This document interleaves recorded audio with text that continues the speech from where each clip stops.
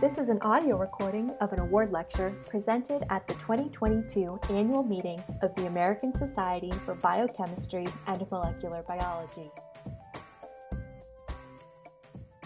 Thank you so much, Megan. Thank you for that very generous introduction. And among the many things that weren't really true were that I trained a whole bunch of great people. They trained me, and I was fortunate to get to work with them. So, and I want to start by acknowledging thanks to these two amazing people. As Meg said, sadly, Cece is no longer with us. He passed away a few years ago, but Alice is very much, and I know she would have been here because she's so committed to this award and to the field in general, but because of COVID restrictions, it just didn't work out. But two amazing scientists, and I could spend my entire talk reminiscing about what wonderful people they are, but one thing that some of you who may have passed through the Bay Area will know is that they used to host every other month dinners at their house. And these were kind of like the Paris salons of the early 1900s, where people would congregate. But what we did was, it was a bunch of scientists eating wonderful food that they brought in, talking about parasites. And life just doesn't get better than that, right? That's what we enjoy. So amazing people and great scientists and great colleagues. So my slightly obnoxious title, the word audacious, I don't know if it's justified or not, but it feels like it. As the more we understand about this organism, the more we appreciate the incredible biology of it. And I'll show you some things today, and you'll hear some more things in subsequent talks that I hope will maybe justify that little bit over the top adjective there. So we're going to really focus on this spot for this talk and the next one, which is the anterior end of the organism and its interaction with the host cell at this membrane, the vacuolar membrane. And yes, that is a mitochondrion, as are all of those, a quite remarkable phenomenon. So we'll be talking about lots of things, and I always put this at the beginning to acknowledge that really I'm the narrator. Right. The amazing work that I'm going to tell you about is the work of this wonderful crew and a whole bunch of collaborators, and I truly feel blessed to have been able to work with them. So first, the protagonist in my story. It's called Toxoplasma gondii, and it is a member of the phylum called Apicomplexa, well named because they have in common an apical complex, which is this extraordinary collection of things here that we're going to be focusing on for part of the talk. It's also a cousin of the malaria parasite Plasmodium, and I'll talk a little bit about Plasmodium in the middle there, you'll see some quite striking comparisons. A little bit more anatomy on our protagonist, opening it up. There's these three completely distinct, specialized secretory organelles, very unusual for a eukaryotic cell, and they have particular roles, and we're going to talk some about the rope trees today. Rope tree in Greek means club, so that's just referring to the shape of the organelle, but also these blue micronemes and dense granules we won't really talk about much, but each have distinct cargo and very distinct roles in the biology of the organism. So two chapters in my story today. First, invasion. So how does Toxoplasma invade almost any animal cell? You can put it in front of just about anything that isn't a plant cell, and if it's a eukaryotic cell, and they will have a go and frequently even successfully invade into them. And the second part is once they get in, the occupation of that cell. And I don't know if it's the right word, but I think conveys that there's this peculiar dialogue that's going on and even a negotiation that's occurring at the membrane there. So chapter one is invasion. How do they get in? This is a video that Gustavo Arrizabalaga, when he was a postdoc in the lab many years ago, shot. And when you so these are Toxoplasma parasites in a vacuole. There's a host cell nucleus. These are human foreskin fibroblasts. If you add a calcium ionophore, like many eukaryotic cells, calcium is a very potent trigger, and it will cause them to become stimulated to exit and invade into the next cell. So let's hope the video works. Focus on the one at 5 o'clock down here. And as it comes out, it's going to transit and then invade the next cell. And that invasion is driven pretty much entirely by the parasite in terms of the active motility functions. It has to get a hold of something in the host cell, but that's why they're able to invade even a red blood cell they'll have a go at. At the apical end, then, we have this collection, and I've taken to, maybe it's hyperbole, but I think it's the most complex biological machine we know of. This is comprised of at least 8 or 9 completely distinct structures, secretory organelles, cytoskeletal elements that have to collaborate in order for this eukaryotic cell to invade into another eukaryotic cell, a really remarkable phenomenon. And we're going to be talking about some of these structures in Yue. In the next talk, we'll go into even more depth. So how do we dissect this? Well, cryo-electron tomography is just, it's a phenomenal tool. I'm a microbiologist, molecular biologist, whatever. This was new technology to me, but it has been a phenomenally enjoyable collaboration that we were fortunate that the Chan Zuckerberg Biohub was willing to fund this group of 6 investigators. So Hua Chu's lab, W.E. Murner, Elizabeth Egan, we have from my lab, Carolyn Larabelle, and Jamie Sethian. Jamie's a mathematician, and he's the one who's developed some of the analysis software that I'll be telling you about. So some of the things we've been able to see, and this was recently published earlier this year, when you dive in, when you look at these microtubules that are kind of the cytoskeleton, the girdle, if you will, of the cell, they have, they're so abundant and repetitive that you can get the highest resolution. And we got down to between 5 and 6 angstroms. Wang et al. in a paper reporting similar results with David Sibley and from the WashU group, Yui Zhang. Here's the classic microtubules. This looks like many microtubules, but inside they have a spiral of elements. And these proteins, the beauty of cryo-ET now is that if you can get high enough resolution, you can actually infer what the identity of those proteins likely is by virtue of the structure that you can resolve. So when you get down around that sort of 4 or 5 angstroms, you can begin to do that. And this just is zooming in. So there are the alpha and beta tubulins and their interaction with these other partners. The conoid is a structure that is restricted to just a portion of the phylum. It's not found in the malaria parasites, at least not in anything that looks like this. But it is part of the invasion machinery that Toxoplasma has. It also is tubulin-based, but instead of seeing these 13 protofilaments that you saw in the previous, the more typical microtubules here, there are 9, and they have this kink. And you can see if you superimpose, the first 3 kind of superimpose with the classic 13 that you saw in the microtubules, but there's this big kink here, and the remaining 6 are arced down. There are additional structures, that you can see that are coating around it, and they're resolved here. This was around 9 angstrom resolution, and in fact, there is even more structure, which we couldn't resolve quite as well, that is surrounding that. So we have these layers upon layers. As the resolution improves, we hope to be able to identify the identity of those proteins, but as yet, they are unknown. In addition, at the very anterior end are these apical rings, and when you do the tomograms, you can see they have this very distinctive structure that looks like, in fact, 2 rings that are connected. When you do the subtomogram averaging, you can begin to resolve those, not yet to anything close to the resolution we'd need to identify what those proteins are.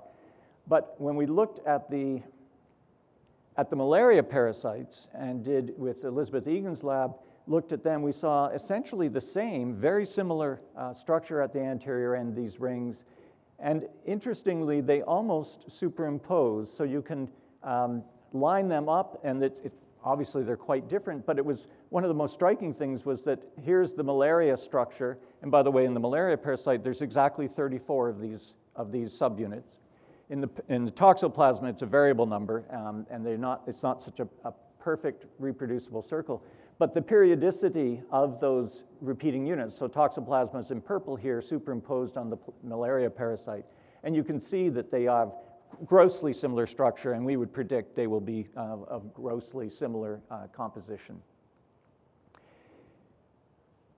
What Jamie Sethian and Dan Pelt's contribution to the collaboration was to figure out a way to take this amazing amount of data that comes from the tomograms and being able to analyze it, which is really, as I think Yue will back me up here, a phenomenal amount of work, annotating any one of the tomograms. And what they developed is a mixed scale, dense, convolutional neural network. So this is machine learning, AI kind of an approach. I won't pretend to really understand it. Jamie says if you think you understand it, then you really don't. But suffice it to say, by giving it a few training sets, we're able to annotate the tomograms automatically.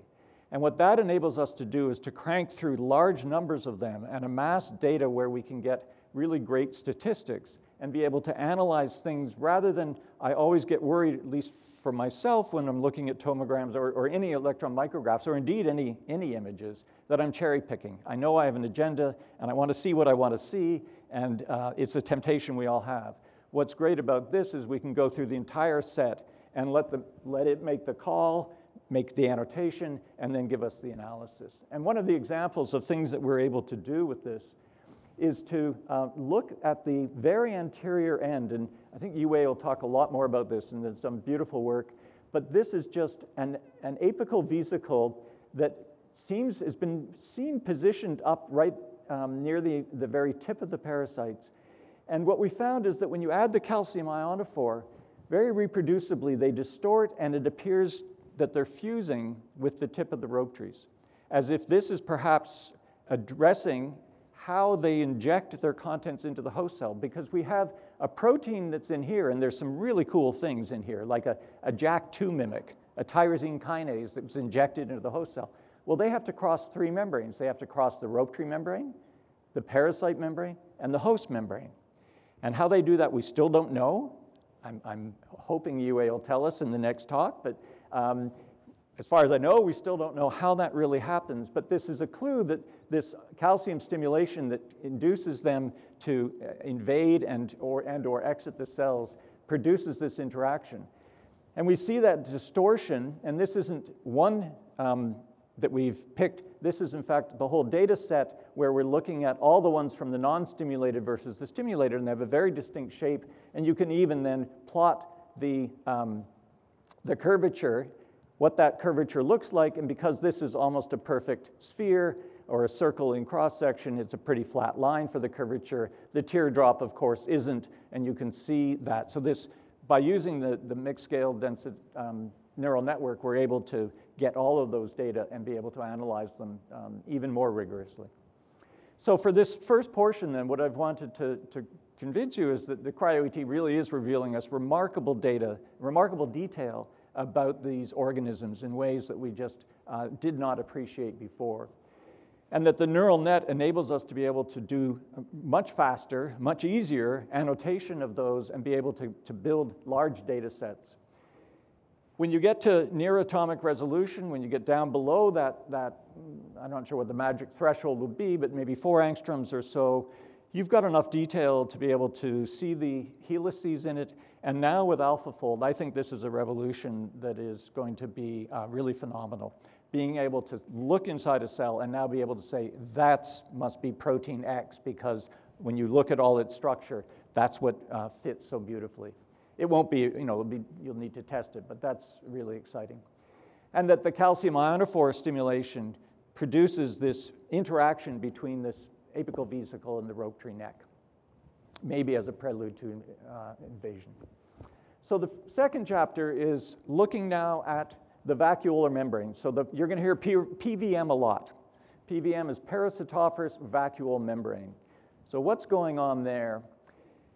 To give you a couple of examples of things we already knew or learned in the not too distant past, one is this phenomenon of that mitochondrial recruitment. If you look in this cell here, which is probably a polymorphonuclear cell, virtually every one of the mitochondria has been recruited around that vacuole. This is a really dramatic phenotype. And Lena Pernas and Anjali Shastri and Moritz Trake collectively, especially Lena, were able to identify what it is that's driving that. And one of the clues to that was, actually it's shown here, that there's, in different strains, that phenomenon does and does not occur. And these are natural strains. These are not mutants that we've selected. In fact, the type 2 strain here is responsible for most human infections, at least in Western Europe and probably in the US as well. And it doesn't do it. So if you look around the vacuole, so there are the parasites, their mitochondrion with MitoTracker is lighting up beautifully, but the mitochondria are not pulled in against it the way they are here in this type 3 and this type 1. So Lena was able to use that information to ultimately, in collaboration with John Boyle's lab, identify what it is about the parasite that attracts it. A second thing that they do at the PVM relates to the immune response. So there are these things called immunity-related GTPs, and in mice they're a big deal.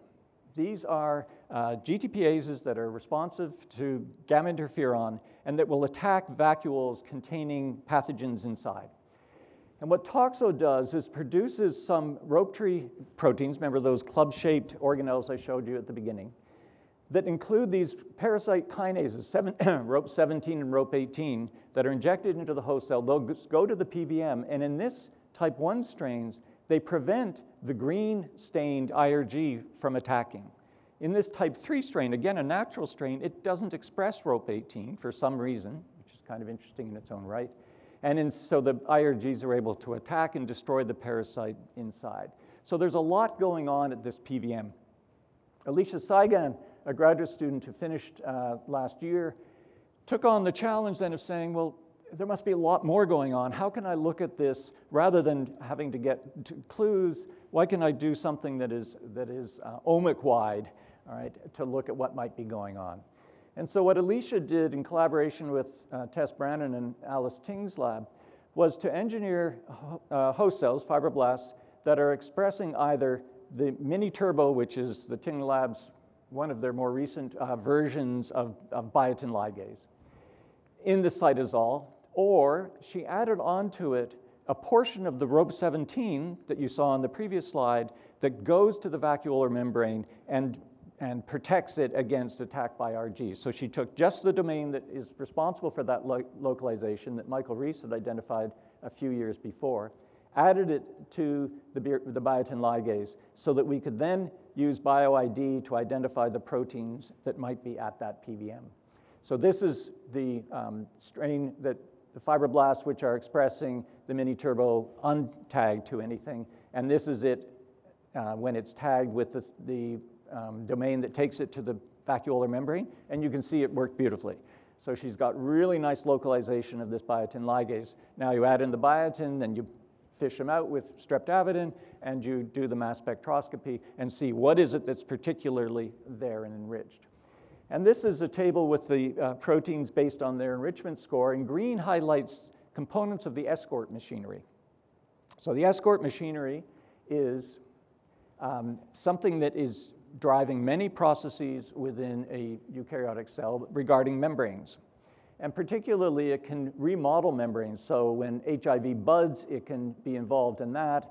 When you get exosomes formed via this internal intraluminal vesicle formation, it can be involved in that. So things that mess with membranes. So we were interested, are these real hits? And the first thing Alicia did was just to verify it. And so she tagged ALEX and PDCD6, which are both components of the escort machinery, tagged them with an epitope tag, and then looked to see whether, so the red are the parasites, and you can see, I'll zoom in the next slide, that indeed ALEX and PDCD6 are going around the vacuolar membrane. So that's the zoom in, and it's sort of coming around the parasites, but even into what you're going to see on the next slide, possibly this network on the interior. And here you can see it around the edge. So what might it be doing? We speculate that this phenomenon that has been seen for a long time when you did conventional thin section EM, that Toxo within a vacuole, there's this like bucatini. It's like hollow pasta, these nanotubes that are elaborated there. And we speculate that maybe some of that elaboration, and you can see here, this is a picture from David Sibley's publication in 1995, that these nanotubes look like they may even be elaborated off of the vacuolar membrane, and we speculate that this escort machinery might be involved in that. And Vern Carruthers' lab is doing some really nice work, including identifying GRA14 as maybe crucial for that. Another hit, and the last thing I'm going to talk about today, was MOS-PD2. So this is a protein that has been involved in, again, membrane interactions. It came up very high on the list. It was number 4 on the most enriched. And what does MOS-PD2 do? So this is a sperm protein, motility sperm protein, domain 2 containing protein, that is involved in interactions between organelles. And we thought this could be very interesting of what this might be doing if it was indeed enriched there, because it will recruit, for example, to the ER either late endosomes or even mitochondria and facilitate those interactions. Abel Farrell, a graduate student in the lab who picked up on this, was really intrigued, put epitope tagged MOS-PD2, engineered cells to express that, and then looked, and it's dramatic. So this is a vacuole, and it's sucking up almost all this crucial protein that's involved in organellar interactions onto the vacuolar membrane. Interestingly, though, just like with the mitochondria, it's again strain dependent. So if you look, this type 1 strain, you see a lot of it. It's kind of patchy, and I'll come back to that in a moment. The type 2, very strong and pretty consistent. The type 3, it's there. You can't really see it with this lighting, but it's clearly much weaker, and this is the quantitation of those data. So it's yet another thing. Different strains giving very different results in terms of something that you would have thought is probably pretty fundamental. What this tells to us most importantly, at least from our parasite-centric view of the world, is that this is almost certainly parasite-driven. This isn't a host phenomenon that's just binding onto the membranes. There's something that the parasite is doing, whether it's the lipid composition or otherwise. That patchiness turns out to be because it's anti-correlated with the mitochondrial recruitment. So the red here are the mitochondria stained with MitoTracker, and you can see wherever they are, the MOS-PD2 is not, and vice versa. So that we now have two domains within the vacuolar membrane, one of which is interacting with mitochondria, one of which is interacting with something else. How is this operating? Well, MOS-PD2 is tail-anchored, meaning it has a hydrophobic domain at its C-terminus with just a few residues on the luminal side of it. So this is how it sits on the ER membrane. And what Abel did was to say, make mutants of this for the three major domains, the Crawl trio, which is involved in signal transduction, lipid transport, organelle biology, MSP, which is another motility protein from sperm that's also involved in organellar interactions, and then the tail anchor. And what he found was that the tail anchored would no longer be recruited to the PVM. The wild type looked great. The Crawl trio mutants, it was not expressed at very high levels, but what was there was going to the PVM very nicely. This activity mutants that are in the MSP domain are completely fine. They're recruited fine. So it's not protein-protein interactions. It's the tail anchor that's pulling those in. And this is just the quantitation. So the next steps are, what is the impact of deleting MOS-PD2 on host ER and Golgi recruitment? ER recruitment turns out to be harder to look at than you might think. We're really excited that Isabel Coppens and Julia Romano at Hopkins have agreed to look at this by EM. By immunofluorescence, we don't see it, but we don't really see that ER recruitment in immunofluorescence very easily. There's just too much ER, and it's kind of everywhere. And then what are the parasite proteins that are mediating this?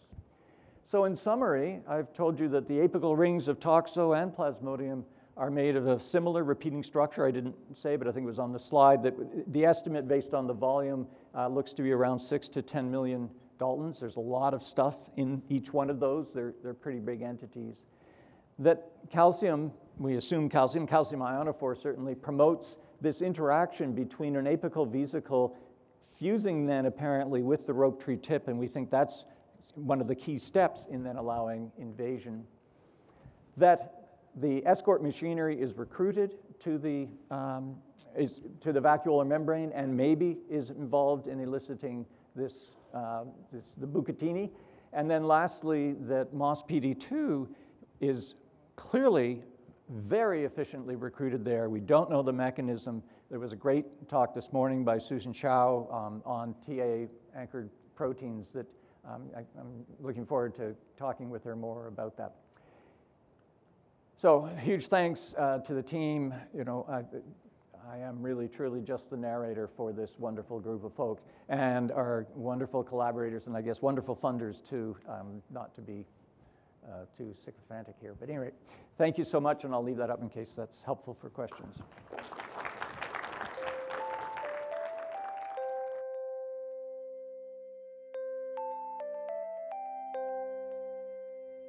We hope you have enjoyed this lecture. It was recorded in April 2022 in Philadelphia at the ASBMB annual meeting, held in conjunction for the final time with the Experimental Biology Conference. In 2023, the ASBMB annual meeting will be held in Seattle. Learn more at discoverbnb.asbmb.org.